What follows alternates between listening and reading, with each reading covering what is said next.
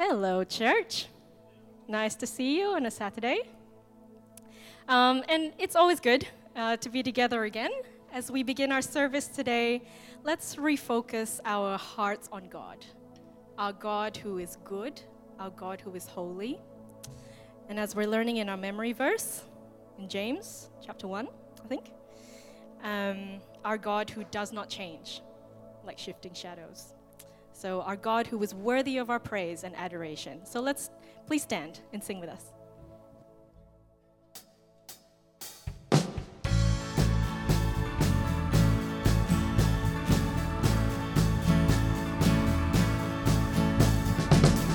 From the highest throne to the earth below, you laid down your life for the likes of us.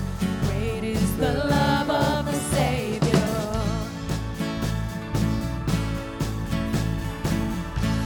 A wounded heart to a life made whole, every human heart will declare as one. Great is the love of the Savior. Lord of endless light, let your glory shine forever. All the earth, sing your praise.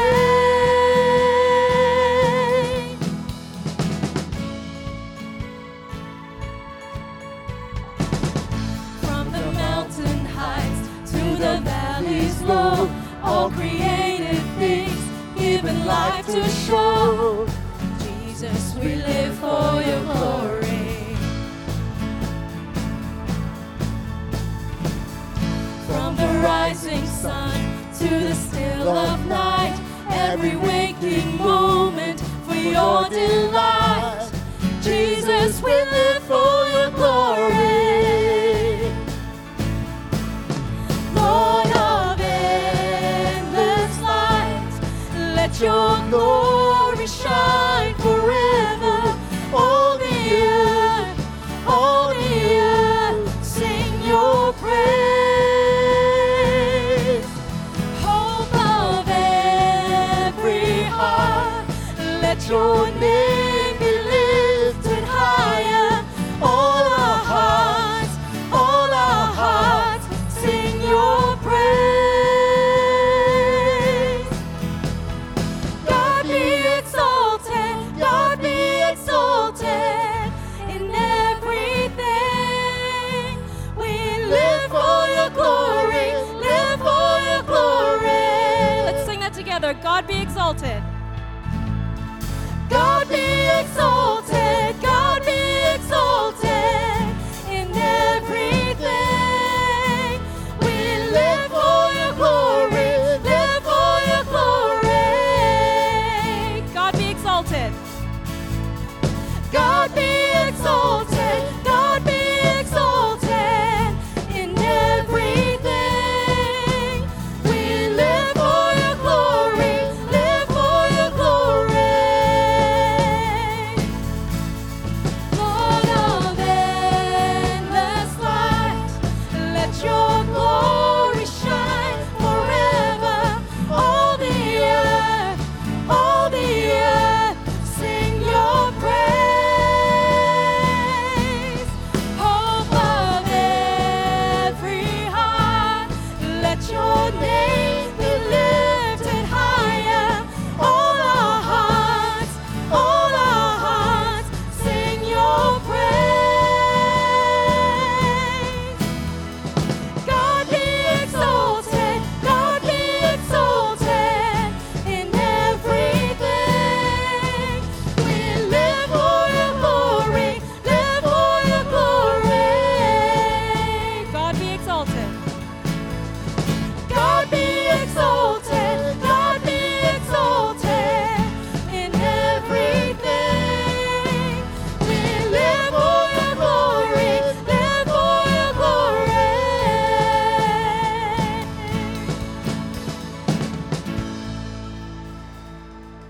Let's continue worshiping this morning.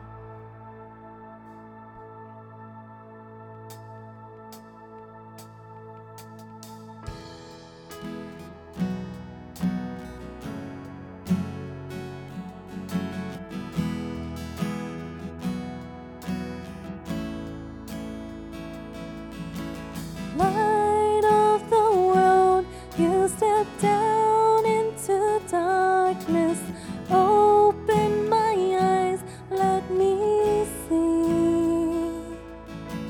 beauty that made this heart adore you. Hope of a life spent with you. So here I am to worship, here I am to bow down, here I am to say that you're my God. You're altogether lovely, altogether worthy, altogether wonderful to me.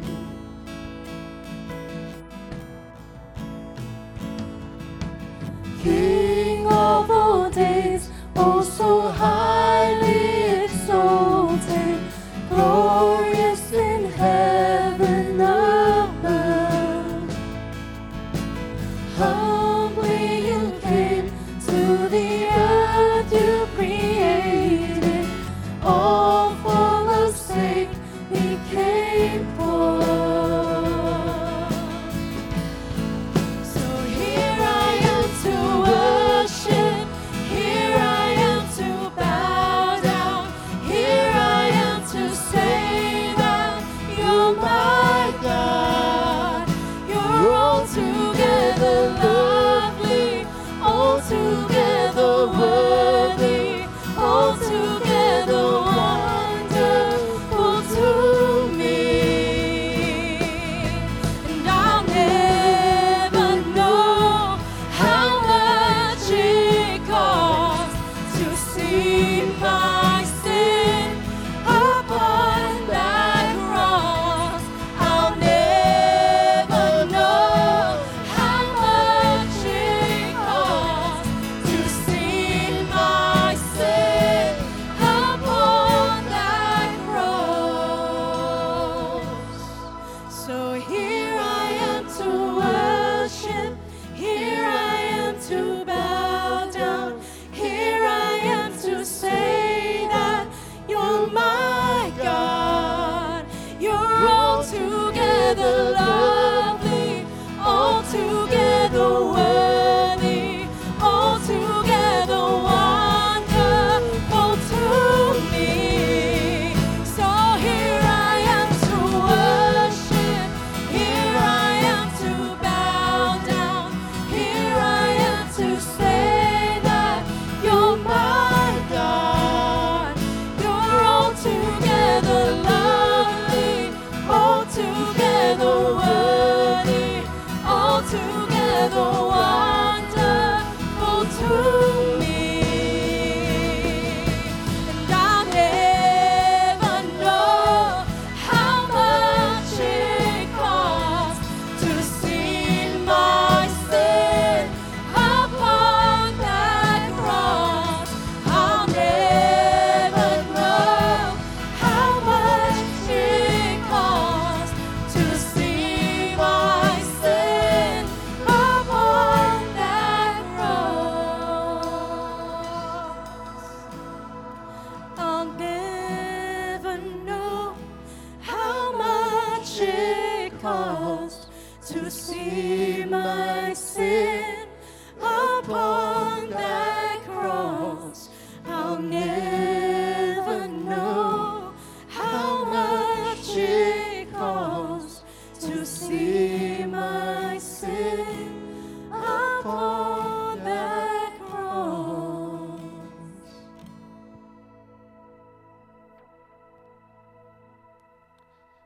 Please be seated.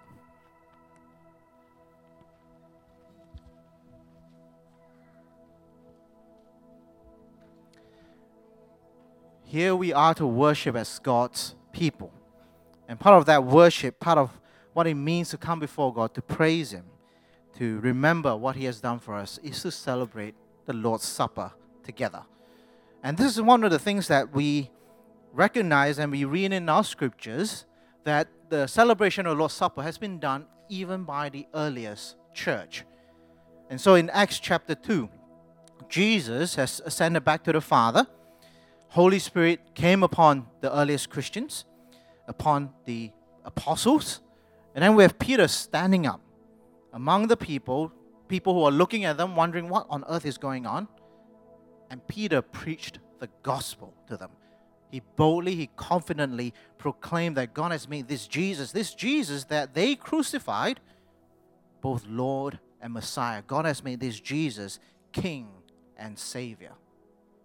Listen to what Luke writes in Acts chapter 2, verse 41 and 42.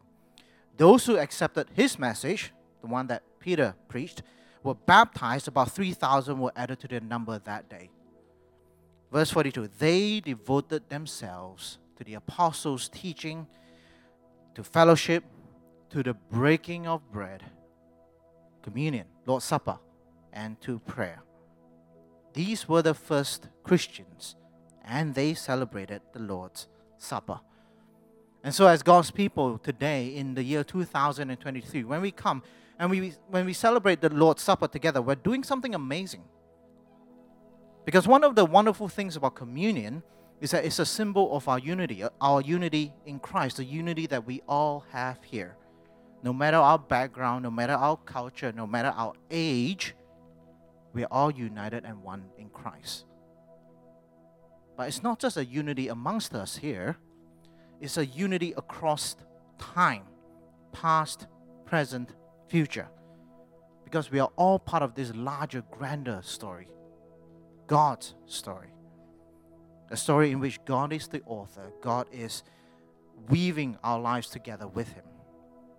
We are part of that communion of saints. So we're united together as Christians, as God's people throughout the ages, for all of us here, and we're all united to Jesus, the one who has loved us, the one who has given His life for us. And so when we celebrate the Lord's Supper, that's what we're remembering. That's what we're partaking, feasting upon Jesus Christ, our Lord and our Savior, and we're doing it together as God's people. And so if you're here this evening, you call Jesus Christ your Lord and Savior, this is an invitation to you to come, to celebrate, to remember our union, our unity together with our brothers and sisters in Christ across time, to the person next to you and in front of you, that we're united in Jesus, that we're all part of this wonderful, beautiful, grand story in Christ. And ultimately, we want to remember Jesus. Let's remember the words of Paul. Let me read that. Jesus Christ, on the night that He was betrayed, He took bread, and when He had given thanks, He broke it and said, "This is my body, which is for you. Do this in remembrance of me." In the same way, after supper, He took the cup, saying, "This cup is the new covenant in my blood. Do this whenever you drink it in remembrance of me." That's what we're doing this evening. Let me invite the helpers to come forward. And as they do that, parents, if you're here, if you're young children, and this is something that you have explained to your children about what communion means, and that your children profess Jesus Christ as their Lord and Savior, let them come forward and take communion together, because we are all one in Christ. So let me invite the first few rows to come to the front. If you're here, you're not a Christian, you're here just visiting, that's okay. Please remain seated. We are glad that you're here, and we pray that the gospel will make an impact on you. So let me invite the first few rows to stand, to come to the front to receive the elements. Please hold the bread, hold the cup, and we will partake of them together at the end.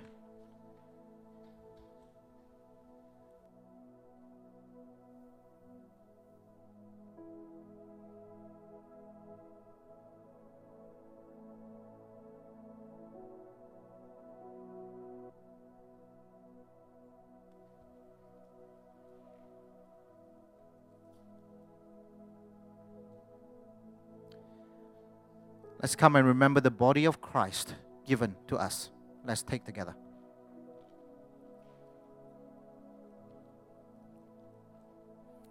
And the blood of Christ shed for us. Let's drink. Let me pray. Father, we thank you that we have this unity amongst all of us here. No matter where we are from, how old we are, what culture we're from, what ethnicity, we're all one in Jesus. And we're also one in Jesus with our brothers and sisters throughout all ages. That we all have Jesus Christ as our Lord and our Savior. And so this evening, as we remember Jesus Christ, our Lord and our Savior. Help us to remember. Remember His sacrifice. And help us to be grateful for the salvation we have. Father, we thank you once again. In Jesus' name, amen.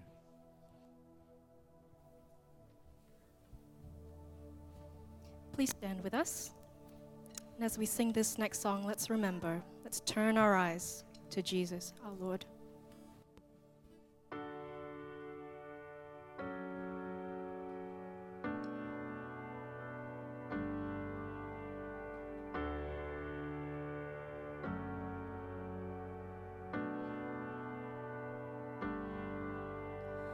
Turn your eyes upon Jesus. Look full in His wonderful face, and the things of earth will grow strangely dim in the light of His glory and grace. Oh, soul, are you weary and troubled? No light in the darkness you see. There's light for a look at the Savior,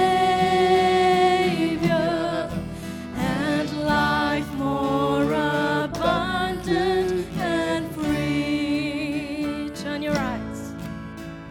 Turn your eyes upon Jesus. Look full in His wonderful face, and the things of earth will grow strangely dim in the light of His glory and grace. Through death into life everlasting, He passed and we follow Him there. Over us sin no more have dominion, for more than conquerors we are. Turn your eyes upon Jesus. Look full in His wonderful face, and the things of earth will grow strangely dim in the light of His glory and grace. His word shall not fail you, He promised. Believe Him and all will be well. Then go to a world that is dying, His perfect salvation to tell. Let's sing this together. Turn your eyes. Turn your eyes upon Jesus. Look full in His wonderful face, and the things of earth will grow strangely dim in the light of His glory and grace. And the things of earth will grow strangely dim in the light of His glory and grace. Amen. Please take a seat. before you take a seat, please say hi to someone around you. Well, good evening again. Now, last month, two things that we did as a church, hopefully you remember this, is that we had Compassion come to us, and we also had this drive for donation for Pregnancy Problem House. And one of the things that I really praise God for is for the generosity of our church, of our family here at Subi, because the response was absolutely overwhelming. And so I wanted to give a quick update to all of you about the numbers and the things that we received. So let me start with Pregnancy Problem House. And so if you remember, we asked for donations for non-perishable goods and food, and also for car seats to be donated. And in total, we received 31 car seats, which is absolutely amazing, And we have a whole carload of groceries to be given out, to be donated to those who are in need as well. So we really praise God for that, for the generosity of God's people here. And so the update that we received is that 16 car seats has been delivered to different centers of PPH, where from there they will deliver to those who are in need. These groceries, they have been delivered to a church in Wangara. They will be packaged as a food hamper to be given to those who are in need. So we praise God for a wonderful response here for Pregnancy Problem House. The second thing we also asked, and we also had, is Compassion coming to us and telling us about the ministries that they do. And this is one of the ministries that we've been supporting over the years, because one of the things that we believe, and we thank God for their ministries, that they bring gospel proclamation, but also gospel heart, where they provide practical training for these children so that they can be trained and they can be saved out of poverty as well. So for the weekend of June 17-18, we also had more children to be sponsored. We had an extra 23 new children that are sponsored, so praise God for that, which brings us to a total of 295 children as a church that we're sponsoring. Praise God. Wonderful thing and wonderful generosity that we have as a church. Absolutely amazing. Please keep these two ministries in prayer, because they always need prayer. We want to pray and intercede to God. And one of the things that we want to recognize, and I praise God for this, is that we recognize as a church, we have a generous, wonderful God. And in His generosity and in His mercy, He has given us His Son. And now as His people, as a people who have received that generosity, we want to be a people who is generous to others in the gospel and also in practical needs to serve others. So we praise God for that. And I do want to just very quickly update you about what's going on there. So please keep these two ministries in prayer. Please keep them in mind. And if you want to give more than what we have already done, great. Just Google them, and you can go to their websites and find out more about that. It's time now for Scripture at Subi. Those of you who are regular attenders will know that we work through each month we work through one of the verses from the Scripture, and this year we are focusing on the attributes of God that the Scripture reveals to us. July's verse is James 1 verse 17. Now, I'd like us to all recite it together. James 1:17. Every good and perfect gift is from above, coming down from the Father of the heavenly lights, who does not change like shifting shadows. Excellent. Right, time for kids to go out to their kids' club.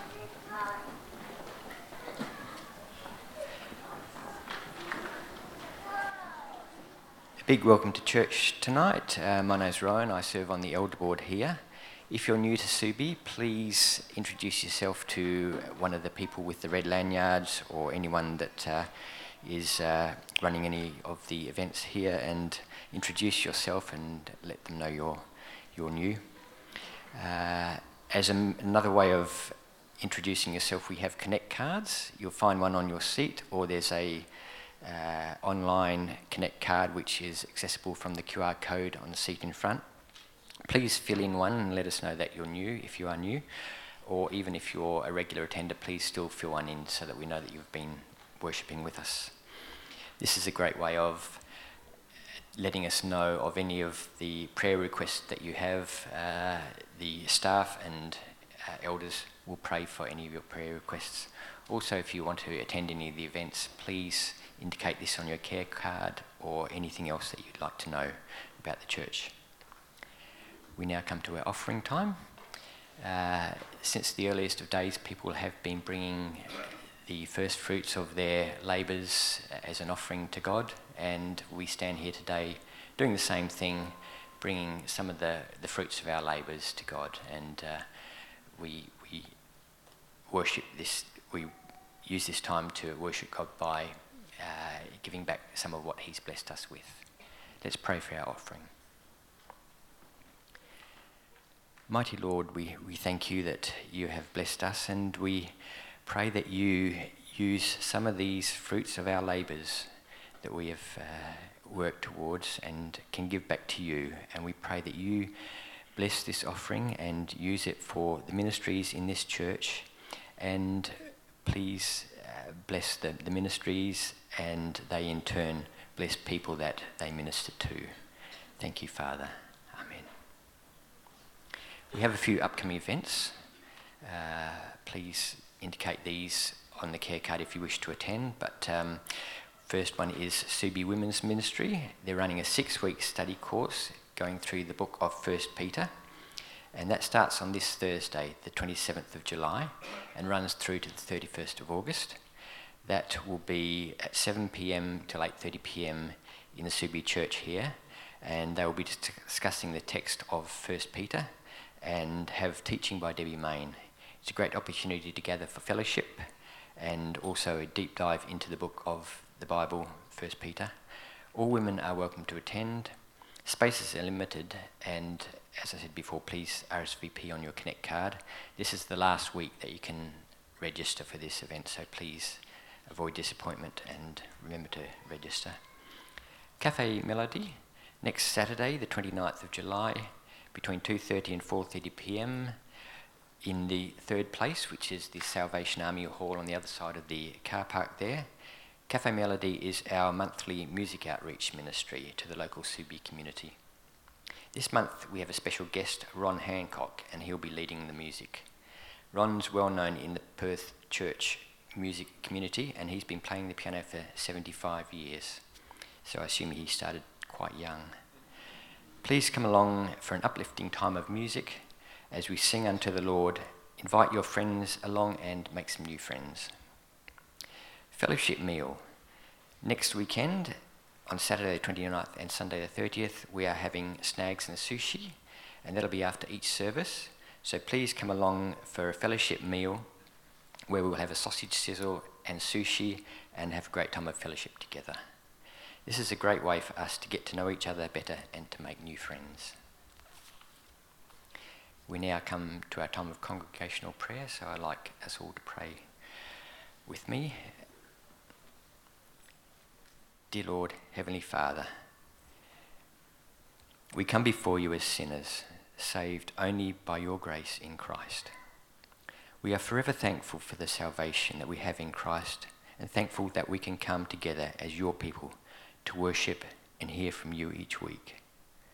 We repent of our sins. We repent of the sins of our mind. We repent of the sins when we have not faithfully represented Christ in our lives. We repent of the sins of our speech when we have not been gracious or truthful in the way that we talk to others. Therefore, we look to Christ, in whom we find your grace and salvation. He is the source and fount of your mercy poured out upon us. Despite our sinfulness, we know that we are deeply secure in Christ for all that he has done for us through his death and resurrection. We ask in prayer for ourselves today as we come to hear from your word.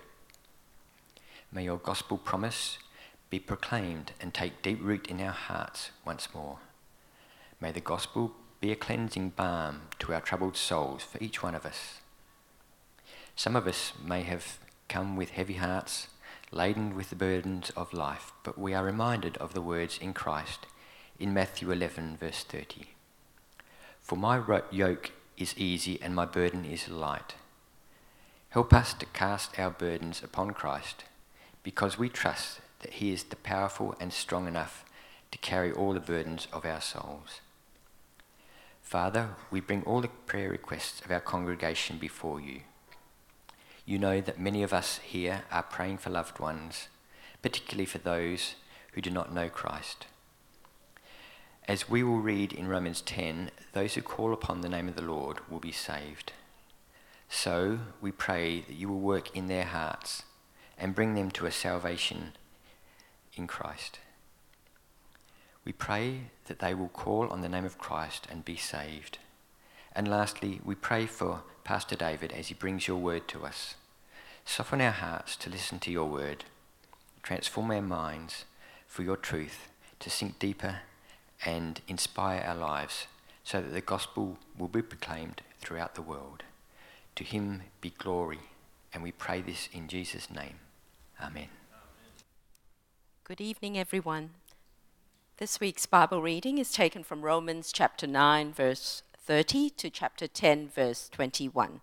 If you are able to, I invite you to stand with me as we read from God's word.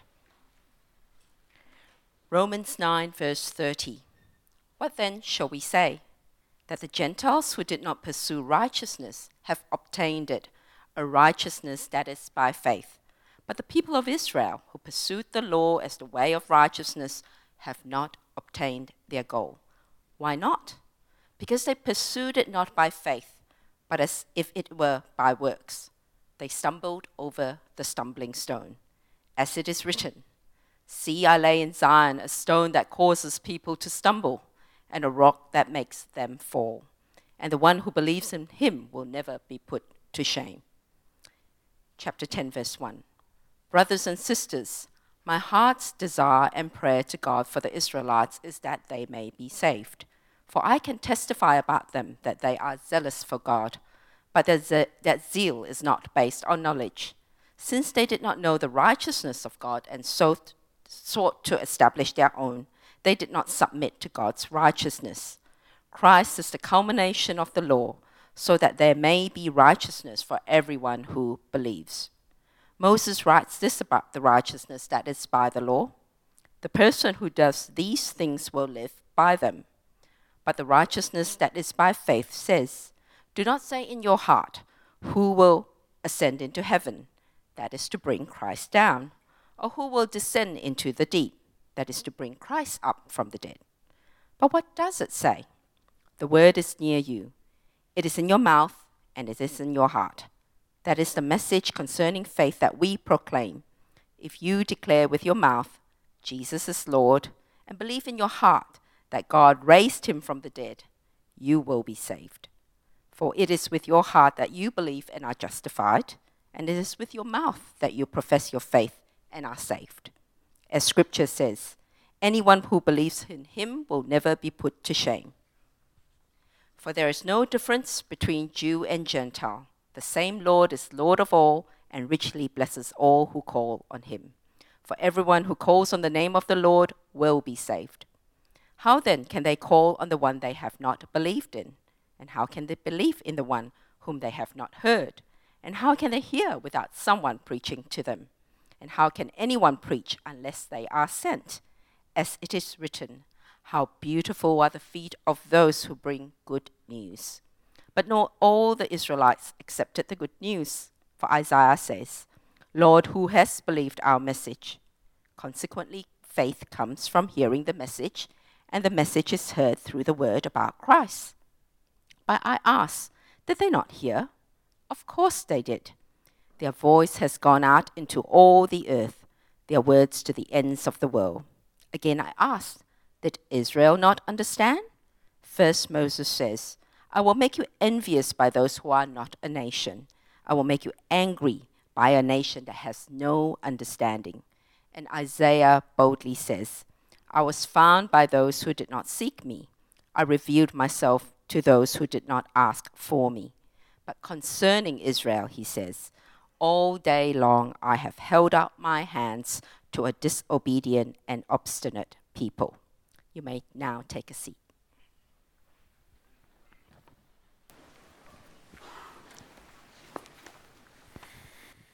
Well, good evening, church. It's great to see you this evening. If you're new or visiting, special warm welcome to you. My name's David. I'm one of the pastors here at the church, and we hope that your time here is a blessed one. And if you are looking for a church home, then we'd love you to consider making Subi Church your church home. I've just got back. I've been on leave. I just got back from Bali last night, and my favourite surf break, I did a bit of surfing there. My favourite surf break will tell you a little bit about how good at surfing I am. The surf break that I really enjoyed the most and felt most comfortable on, you know what it was called? Old Man's. So that'll kind of give you some idea of how I was going. Well, we're back into Romans this evening after a little break. And I want to start by asking you a question. Has anyone seen this TV show? Just show of hands. Anyone seen this TV show?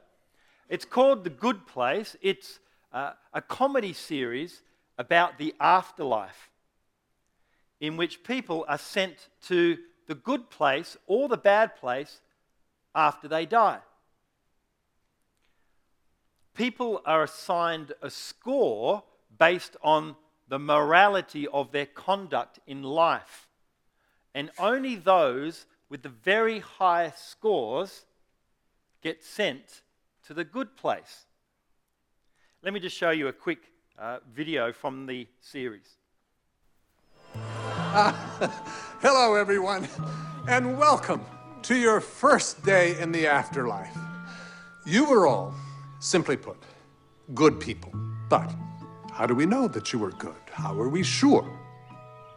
During your time on Earth, every one of your actions had a positive or a negative value, depending on how much good or bad that action put into the universe. Every sandwich you ate, every time you bought a magazine, every single thing you did had an effect that rippled out over time and ultimately created some amount of good or bad.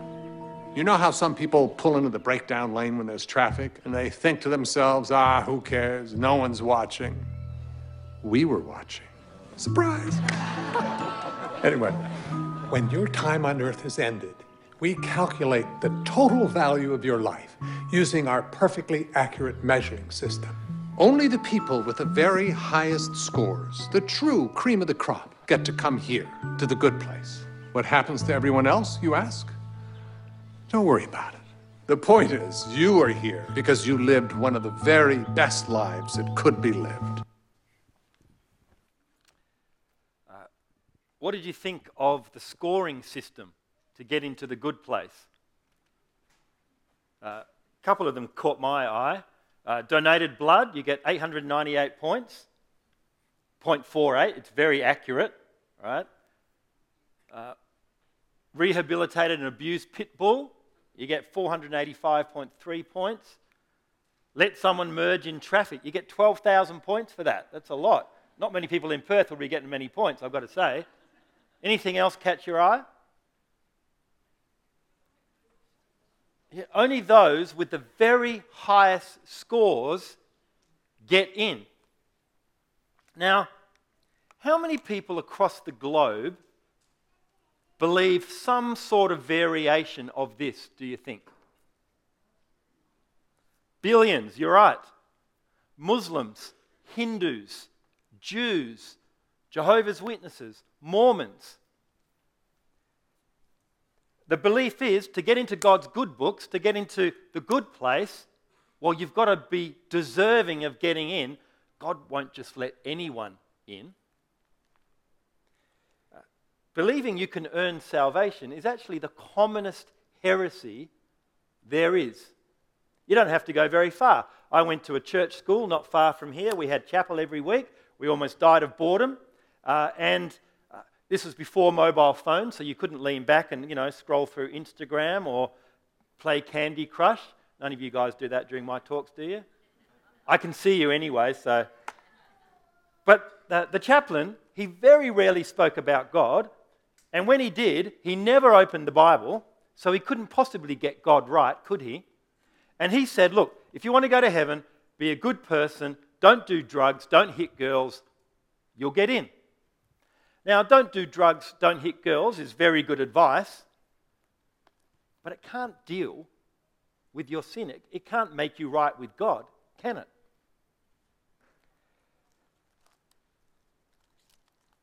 Christians typically identify two ways to respond to God, don't we? Repent and follow God, or reject God and do your own thing. But in a very real sense, there's two ways you can reject God. You can reject God by rejecting His laws and living any way you want. But you can also reject God by trying to keep His laws in order to earn your own salvation. And you think, well, I'm doing a pretty good job. I don't need a Saviour. And so you reject Christ. It's not just immorality that can keep you from God. It's pride in your morality. It's not just wrongdoing that can keep you from God. It's pride in your right doing. It's not just badness that can keep you from God, but pride in your goodness. Now, in our passage this evening, we see that irreligious people who previously had no regard for God have received salvation, but religious people missed out on salvation even though they were at least trying to keep God's laws. Now, how can that be?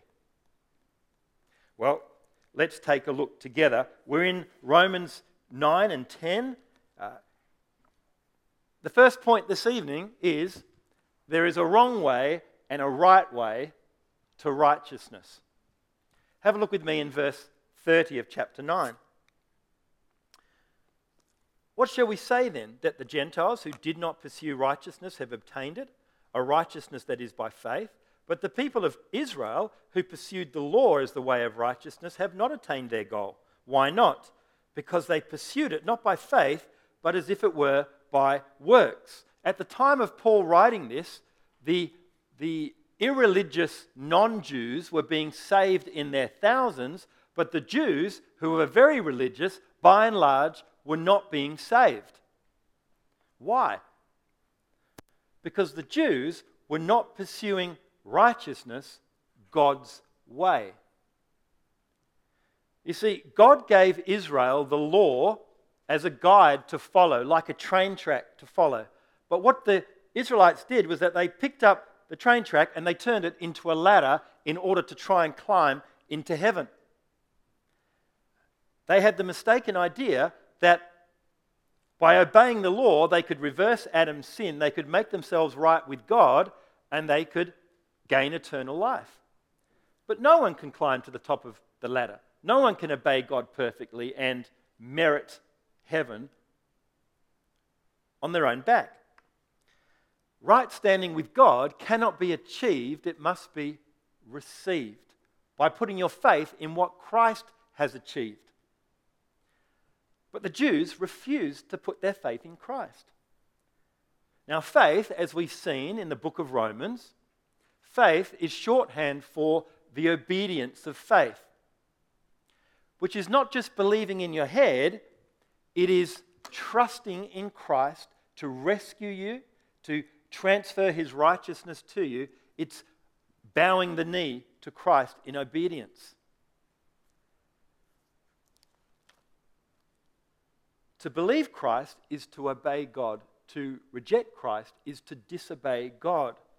Because of pride, though, the Jews refused to bow the knee to Christ. And they refused to receive Christ's rescue and His righteousness. On the other hand, the non-Jews, who were previously irreligious, immoral, they were not looking for God or searching for God, they found salvation. How?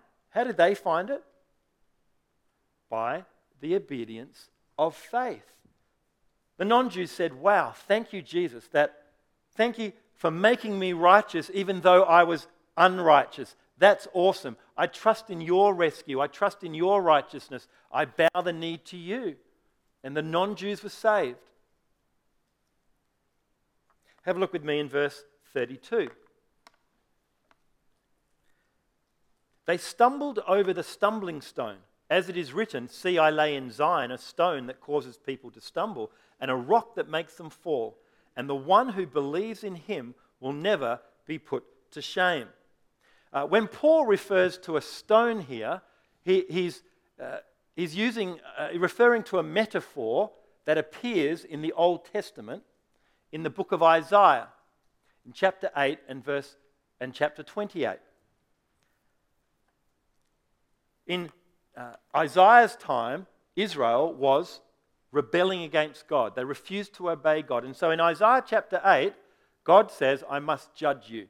I will be to you as a stone over which you will stumble and fall. But in Isaiah 28, he says, in the future I will lay a cornerstone. Now a cornerstone is the first stone that is set in a building, and it's the reference stone for all the other stones. That's the image that God is using, and he says whoever puts their trust in this cornerstone will find sanctuary. And notice that God will set this stone where? In Zion. Zion is the hill on which Jerusalem is built. It's where God's king in Israel reigned. Now, 600 years after the prophecy in Isaiah, this prophecy is fulfilled. And it turns out that the two stones are one and the same. Jesus Christ, the King of Israel, right? The King of Israel. Jesus could have been the salvation of Israel. He could have been the sanctuary for Israel. But instead, Israel refused to bow the knee to Christ, and so he became their stumbling stone.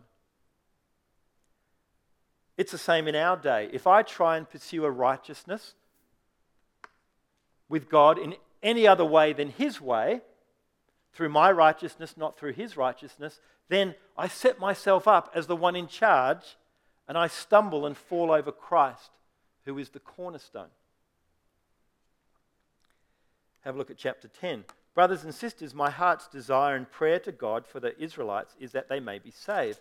For I can testify about them that they are zealous for God, but their zeal is not based on knowledge. Since they did not know the righteousness of God and sought to establish their own, they did not submit to God's righteousness. Many people are sincere. You'll meet people from various walks of life. They're very sincere, but sincerity doesn't save you. You can be sincerely wrong. Yeah? I might sincerely believe that I could be an NBA star, right? But I would be sincerely wrong. I might sincerely believe that I could be a surfing professional, but I would be sincerely wrong. You can be sincerely wrong. There was a Christian Jew called Joseph Steinberg, and he was speaking at a conference in England to churches from a wide variety of traditions. And he got up and he urged people about the necessity to take the gospel to Jews and to Muslims in the Middle East.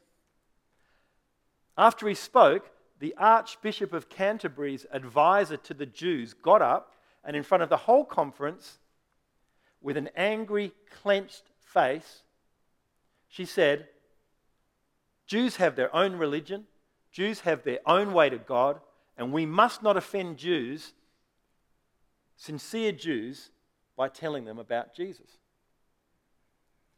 She then made a beeline for Joseph and she rebuked him to his face. And she called him a Muhammad, which is a word that Jews use against Jewish Christians. It means apostate, traitor. It's one of the worst words you can be called if you're a Christian Jew. So here is a non-Jewish woman calling a Jewish Christian an apostate because she felt so strongly that you shouldn't share Jesus with sincere Jews. But she would have to call the Apostle Paul the same thing, wouldn't she?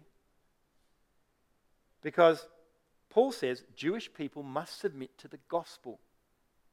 being a sincere Jew is not enough. Being a sincere Muslim is not enough. You've got to put your faith in Christ. Have a look in verse 4. Christ is the culmination of the law so that there may be righteousness for everyone who believes.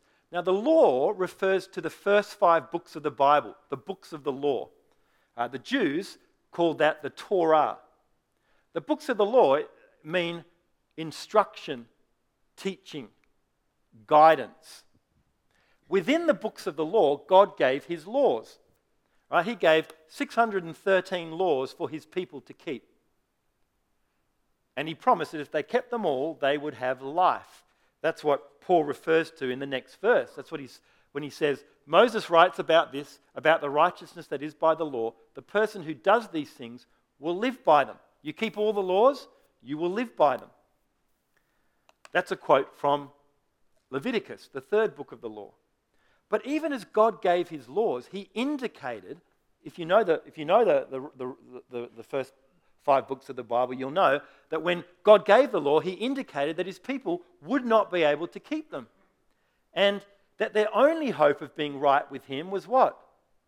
To put their faith in what he would do. You'll remember Genesis chapter 15, which is the first book of the law. God quite clearly says, Abraham believed the Lord and God credited it to him as righteousness. What did Abraham do? He put his faith in God, and that's what made him righteous. God's plan was always to make people righteous with him by them putting their faith in what he had done. But the Jews, in their pride, believed that law-keeping would make them righteous. And they kept their focus on the law even when the culmination of God's plans in the book of the law was standing right in front of them, Jesus Christ. They kept their focus on the law. The Jews totally missed that one of the purposes of the law is to show us that we cannot keep the law's demands. We need a Savior.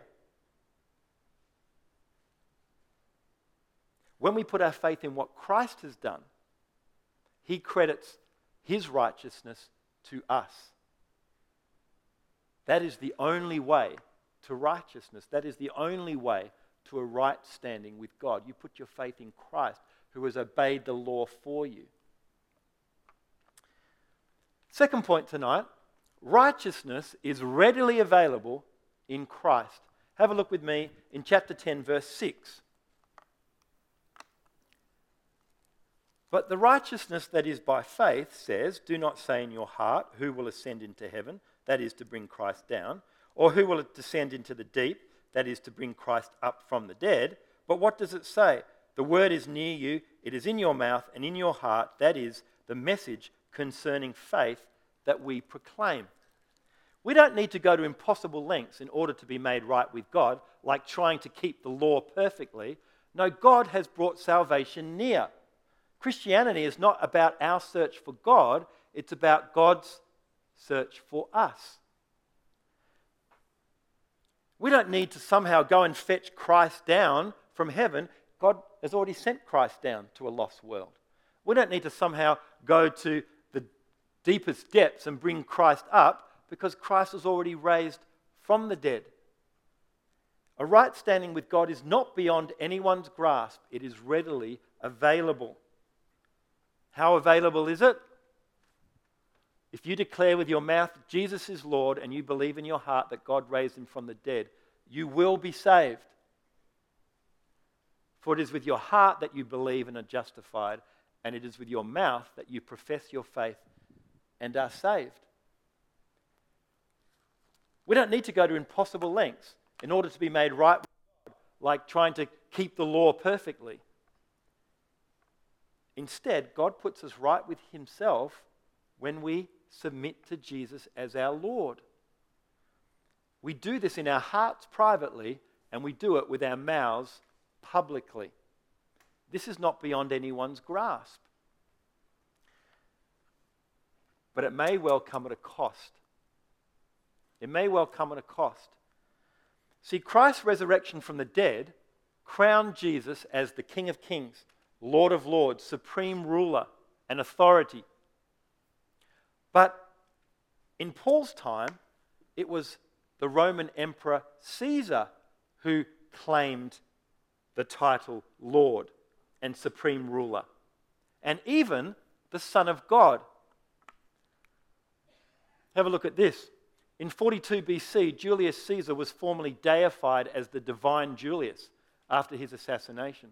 His adopted son, Augustus Caesar, thus became known as son of the divine Julius, or simply son of the God. He was the Son of God. He was the supreme Lord. That was the claim. That Christians would call Christ Lord, who had died at the hands of Roman power, well, that was considered to be treason. That would result in execution. Christians were deemed enemies of the state. The church was an illegal organization. Christians had to publicly confess whether Jesus was their Lord or whether Caesar was their Lord. For example, if you were a Roman citizen, you would have to bow before an image of Caesar. You would have to take a pinch of incense, throw it on the fire, and confess that Caesar was Lord. If you wanted to be if you were a Roman citizen, you were required to do that. Many Christians died rather than compromise and confess Caesar as Lord. One of the most famous was a Christian leader called Polycarp, who in his late 80s was tortured and burnt at the stake, in his late 80s. And this is what he said at his death. "If you think I will swear by the divine nature of Caesar, then you don't know who I am. Hear me clearly. I am a Christian." Believing and confessing Jesus is Lord is readily available. We don't have to go to impossible lengths, like trying to keep the law perfectly. It's readily available, but it may well come at a cost. But if Christ is not our Lord, he cannot be our Saviour. Verse 11, as Scripture says, again in Isaiah 28, he's drawing from the Old Testament, anyone who believes in him will never be put to shame, which means they will be saved on Judgment Day. They won't be put to shame, they'll be saved. For there is no difference between Jew and Gentile when it comes to salvation. The same Lord is Lord of all and richly blesses all who call on him. For the prophet Joel says, everyone who calls on the name of the Lord will be saved. All that anyone needs to do to be saved is all that anyone can do, and that is to call on the name of the Lord. If you're here this evening and you haven't yet called on the name of the Lord, please do that this evening. That is how one is saved, by putting your faith in what Christ has done. It's readily available. Third point this evening is this. Every Christian is a missionary or an imposter. Have a look with me in chapter 14, in verse 14, sorry. How then can they call on the one they have not believed in? And how can they believe in the one of whom they have not heard? And how can they hear without someone preaching to them? And how can anyone preach unless they are sent? As it is written, how beautiful are the feet of those who bring good news. These verses, very familiar, are used by mission organizations across the globe to try and capture the urgency of evangelism. For someone to call out for salvation, they must first trust that the gospel is true.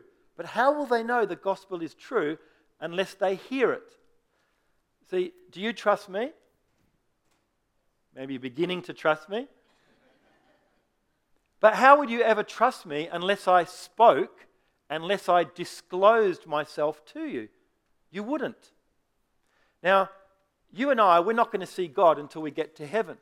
And so, until then, we only know God by his word. But because God doesn't lie, His word is a perfect expression of Him. What we hear God say is what God is like. So it's by hearing the word of God that we come to trust God. Trust His word, trust God. But if no one preaches, then no one will hear the gospel and no one will be able to trust God. Now, the word preach here doesn't refer to what we would just call sermons. It has a much wider range, a broader range. It means to announce, to speak, to declare, and it has a variety of different forms of delivery. From sharing the gospel to your neighbours in personal settings, that is you preaching the gospel, to preaching more formally in larger groups, right? Not every Christian is a capital P preacher like Peter and stands up in front of thousands. But effective announcing of the gospel is carried out in a number of different ways by people with all sorts of different styles, personalities, abilities, including each one of you.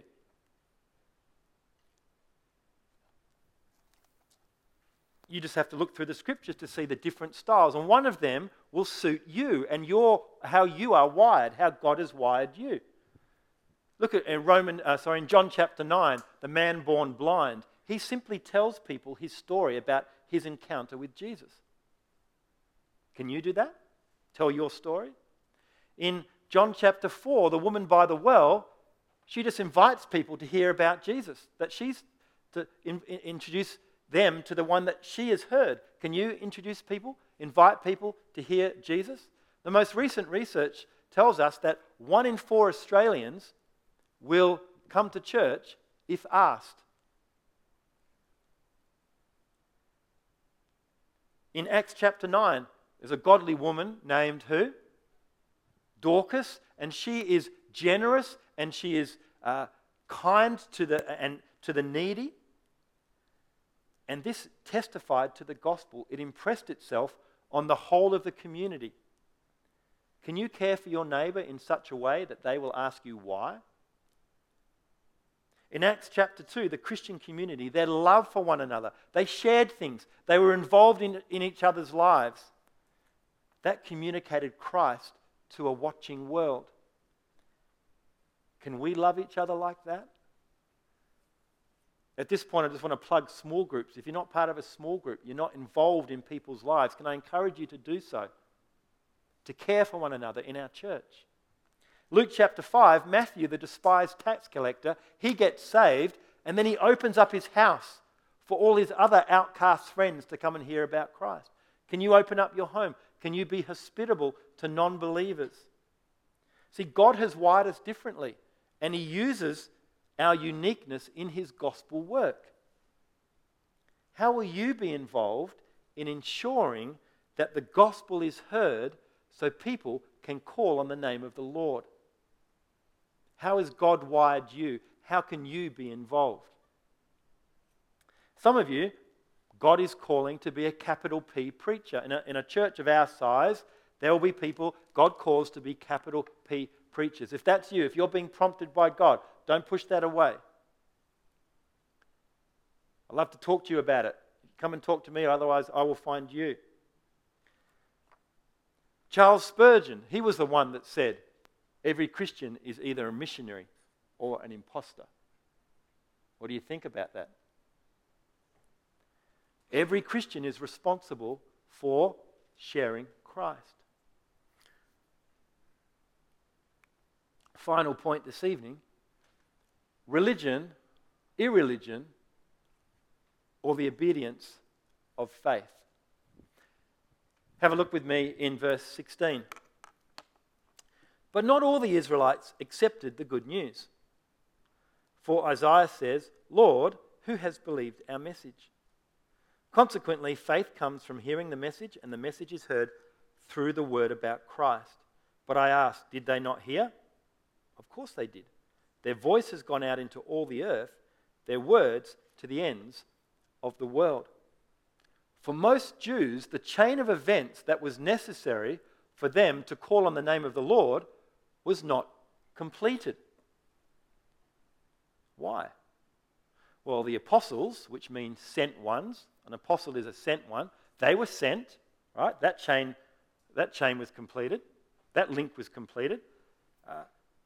They preached the gospel through the inhabited world. That link was completed. And the Jews heard it. That link was completed. Wherever a Jewish community existed, the gospel had been preached. But the chain of events was not completed in the case of most Israelites because they did not respond with the obedience of faith. The reason the synagogues did not bow the knee to Jesus was not because they had not heard, was not because no one had told them, was because they did not submit to Christ. Tragically and ironically, the Jews insisted that they could gain righteousness by obeying God, but they were disobeying God by rejecting Christ. Now, we saw last time in Romans chapter 9 why anybody is saved. Remember, it's because God mercifully chooses us. Here in chapter 10, we see why anybody is lost. Is it because they're not chosen? No, it's because they reject Christ. It's their responsibility. The Bible asserts equally God's sovereignty and our responsibility in completing that final link in the chain, calling on the name of the Lord. And every person will answer to God if they don't.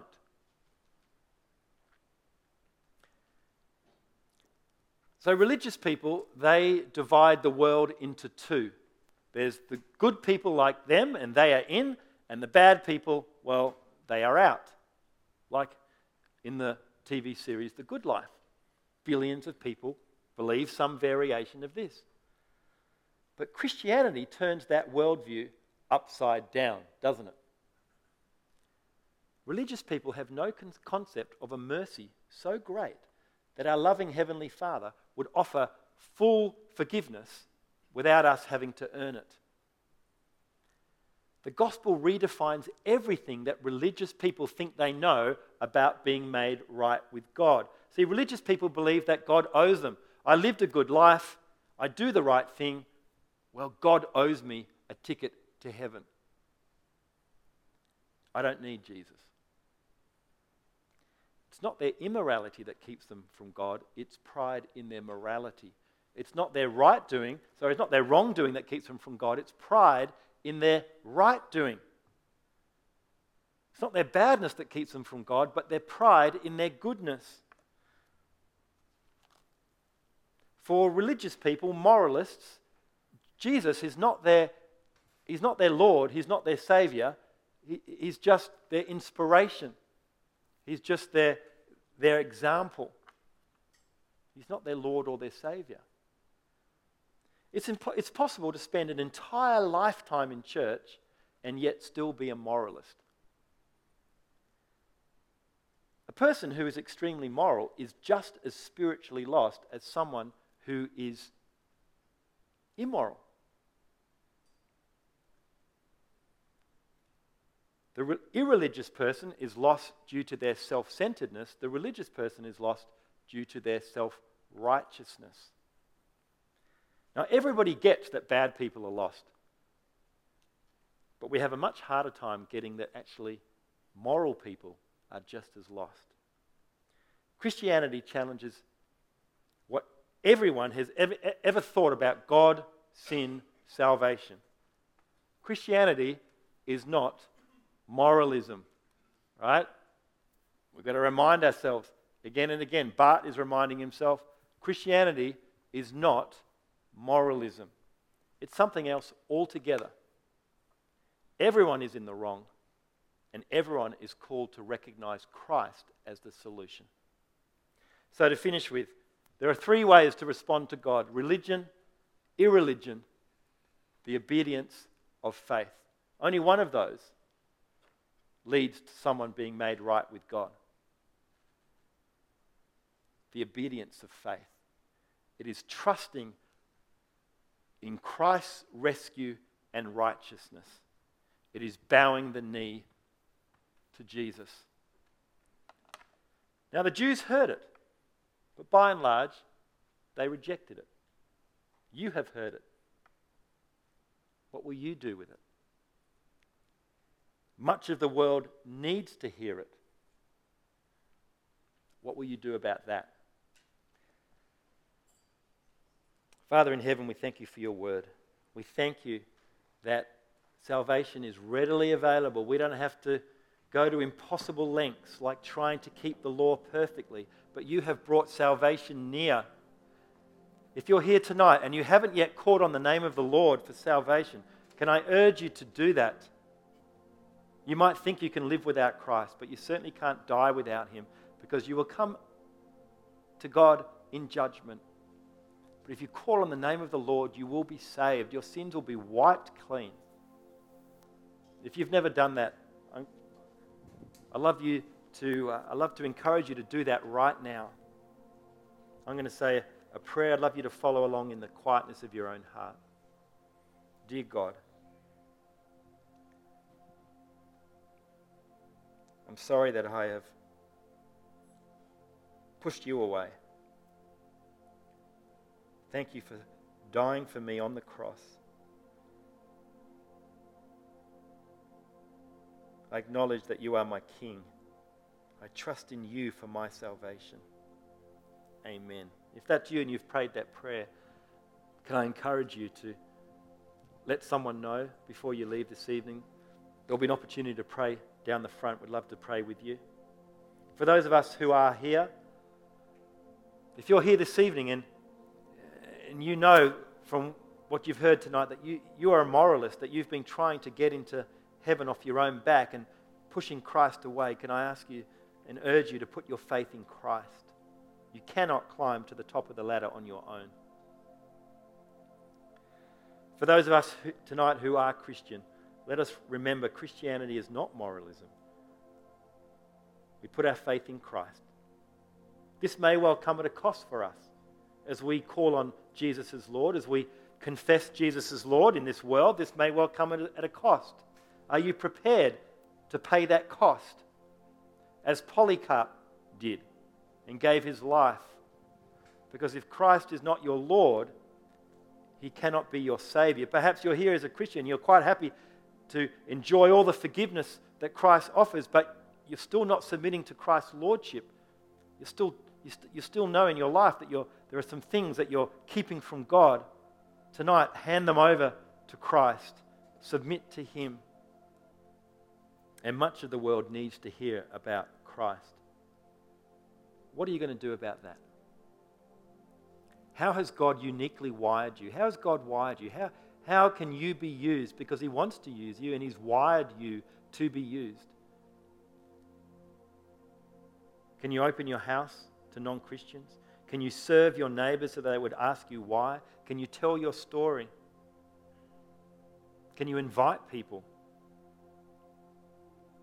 We are responsible for sharing Christ. How will you do that? And Lord, I just ask that you might stir our hearts to know the urgency of the gospel, that people need to hear it, and help us to play our part. And I ask these things in Jesus' name. Amen.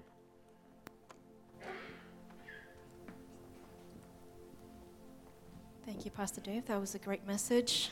As we sing our last song, please stand with us.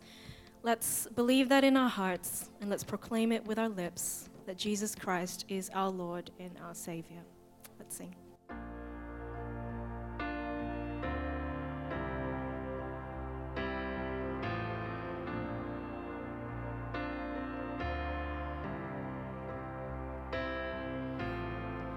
Our Father everlasting, the all-creating one, God Almighty,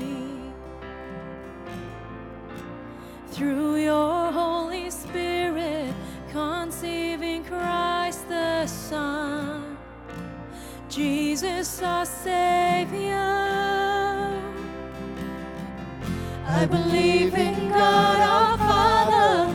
I believe in Christ the Son. I believe in the Holy Spirit. Our God is 3 in 1.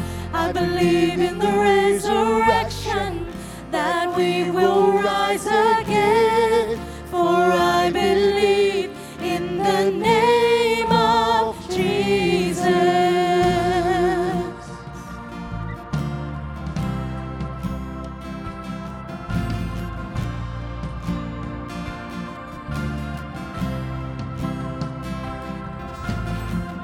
Our judge and our defender suffered and crucified.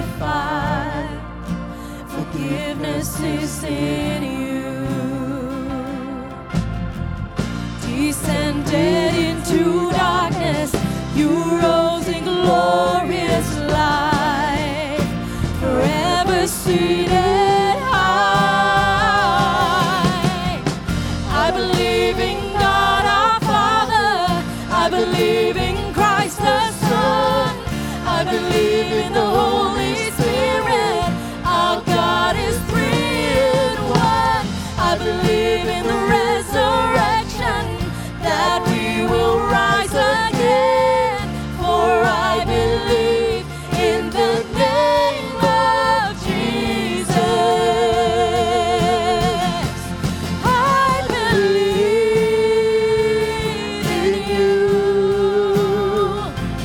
I believe you rose again.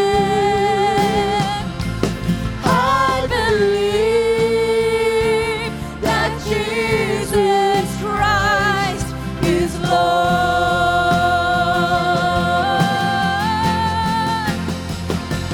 I believe in you. I believe you rose again. And I believe that Jesus Christ is Lord.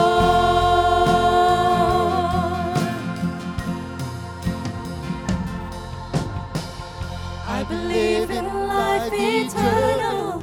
I believe in the virgin birth. I believe in the saints' communion and in your holy church. I believe in the resurrection when Jesus comes again. For I believe in the name of Jesus. I believe in God our Father. I believe in Christ the Son. I believe in the Holy Spirit. Our God is 3 in 1. I believe in the resurrection, that we will rise again. For I believe in the name of Jesus. For I believe in the name of Jesus. For I believe in the name of Jesus.